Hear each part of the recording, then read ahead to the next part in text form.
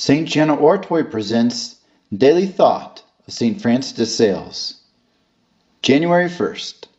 We must begin the year with Christ and His Most Holy Mother. So today, with all the affection I can muster, I have recourse to the Son and the Mother. O Jesus, fill our hearts with your divine name, so that your gentle kindness may influence all our senses and perfume all our actions.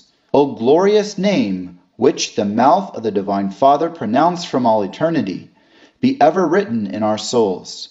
Since you are our Savior, we will be eternally saved. Virgin Mary, who among all human creatures pronounced this name as salvation for the first time, inspire us to use it profitably, so that all that is in us may rejoice in that salvation which your child brought us.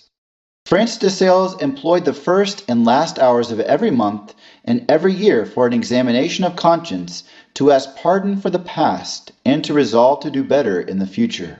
In his letters to his spiritual children, he often mentioned this practice and recommended its use.